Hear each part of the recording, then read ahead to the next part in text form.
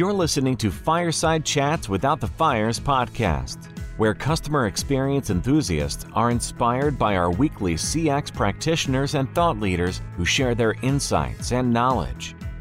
And now, here are your hosts, Neil Toff and Paul Catherall. Welcome, everybody. We are back again live. Today is Tuesday, April 20th, just prior to kickoff of the AMA Cincinnati Ignite. That's Ignite with an exclamation point, marketing and CX event. I'm Neil Toff, co-host and co-creator of Fireside Chats Without the Fires CX podcast. I'm joined by my co-host and co-creator of that particular podcast, Paul Catherall. There's Paul, you can see him. We are in the virtual green room, the virtual backstage, with an amazing opportunity to interview keynote speaker Megan Burns. We're going to introduce Megan in just a second. Megan is just 50 minutes away from launching her keynote, so we get to have a quick chat with her. This is a luxury. It's a privilege. We're going to get to pick her brain for a few minutes.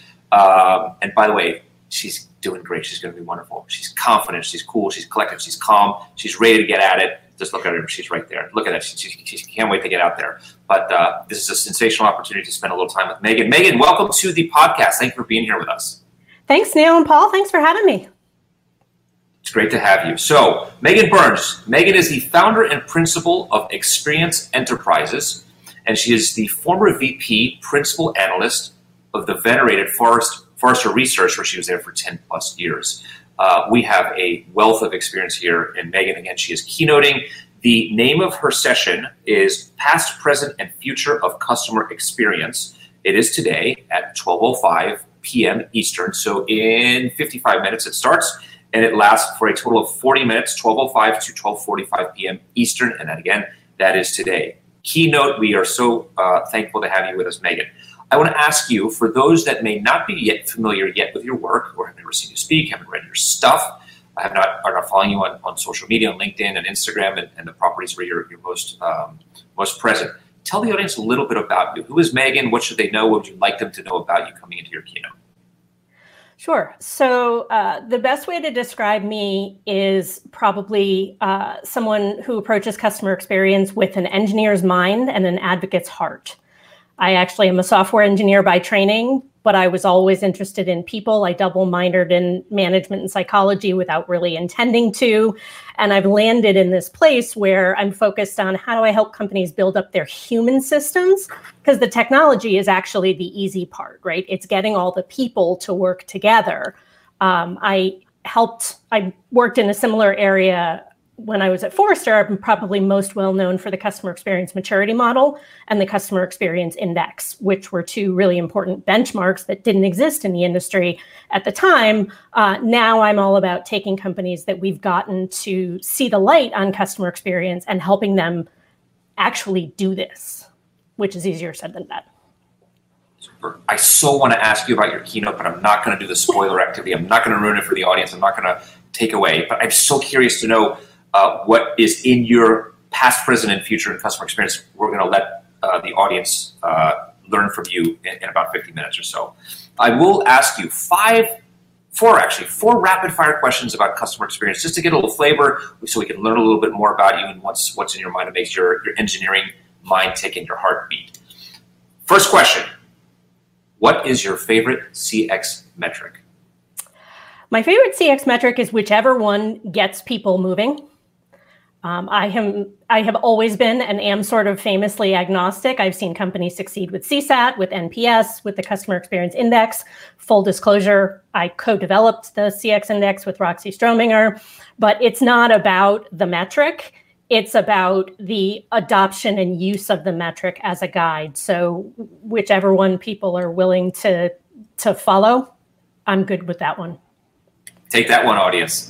We were all expecting you to come up with, it's this one, it's that one, it's the other one, because we all love to stick ourselves and say, yeah, but Megan says it's that one, and so we're going to do that one. But this was a great answer. It's a unique answer. It's different, unexpected. I love it. Thank you. And I talk a little bit about this in my keynote, so stay tuned.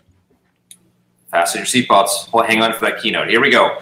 Rapid fire question number 2. What comes first in customer experience? Customers or employees? I'm going to say customers. And here's why I say that. There are always times when you have to make trade-offs between everything. And when we're looking at employees and trading off across groups of employees, ultimately the thing that might be best for the two groups of employees might not be best for the customer. And it's ultimately about balancing them. This is especially true. I do a lot of work with B2B companies. So I think you have to understand what the customer is going for and then have the best possible way to enable employees to do that. The good news is customers, employees, all humans, and humans are more alike than different. So that helps. By the way, it was a great answer. By the way, I just kind of put a tricky question in front of Megan. So if you follow Megan, you will notice what she writes on LinkedIn on Wednesdays. She has a post that she calls Wordner Wednesdays, where she focuses on a particular word and explains it and offers a little kind of interesting, unique explanation of the word.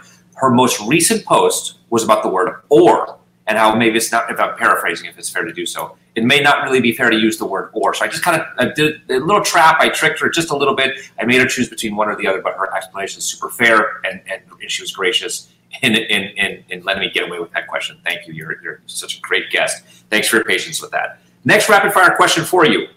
Okay. Yes or no? Customers are better off today than they were previously. What do you think? Customers are better off today, now, or worse off? Yes, I think they're better off now. Tell us a little bit more. You can't leave us with just that one. Just qualify just a little bit. Okay. One of the things about humans is we get really used to things. And so if you look at net, the effort it takes or the access to things that we now have, it is significantly more and better than what it was even 5 years ago, let alone when I started in CX, there was no iPhone, right? So we still get frustrated with things, but from an objective perspective, the amount of things that we can do and the ease with which we can do them, if I asked people if they wanted to go back to 2010, most people would say no. Got it. Very fair answer. Final rapid fire question. Do you have a favorite new CX technology in 2021? Anything out there that is catching your attention that we're going to see more and more of? Some people talk about speech analytics, workforce management software, productivity software, automation, bots, RPA, et cetera, et cetera. Do you have a favorite one in 2021? My favorite one is any sort of emotion or sentiment analytics. I am really passionate and focused on the emotional experience, partly because I think it's underserved. My CX Index research found that emotion is a bigger driver of loyalty than effectiveness or ease, and that was kind of a surprising finding, but it's not something companies focus on. And also, humans are not so great at accurately identifying our own or other people's emotions when we don't have the help of technology. So things we can do to start to build up that emotional intelligence, and especially when we're in digital experiences. I have another program I do called How to Design an Emotionally Intelligent Digital Experience, right? To the customer, it's still a conversation, and they expect the person on the other side of the conversation to be emotionally intelligent. And in a digital interaction, that requires some sort of technology. So that's my favorite right now. I love this answer. It was unexpected. I thought you might, give one of the standard ones. It's the bot. It's the this. Great answer. It goes back to emotion, which is not easy in our industry to get a hold of and certainly understand the sentiment and more importantly, what to do with it, right? Yeah. Love it. Megan, you've been a sensational guest. Audience, here it is at 12:05 p.m. Megan's keynote, 12:05 Eastern. That is in just about, we're about 45 minutes away. 12:05 Eastern, past, present, and future of customer experience. That's today. If you're not yet registered for the event, you'll see on the little crawl thing right at the bottom part of our screen. We're ready to register. If you're not yet following Megan, you can follow her certainly on Instagram or on LinkedIn. I've done so. I've enjoyed reading her stuff. Her content is sensational.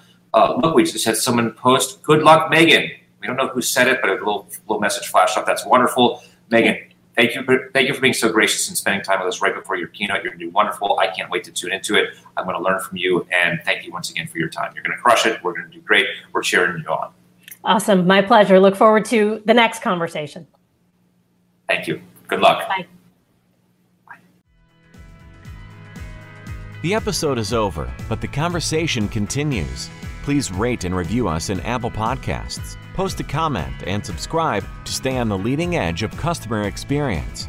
To get in touch or be a guest, follow us on Twitter @ChatsFires or on LinkedIn or in your podcast repository of choice. Thank you.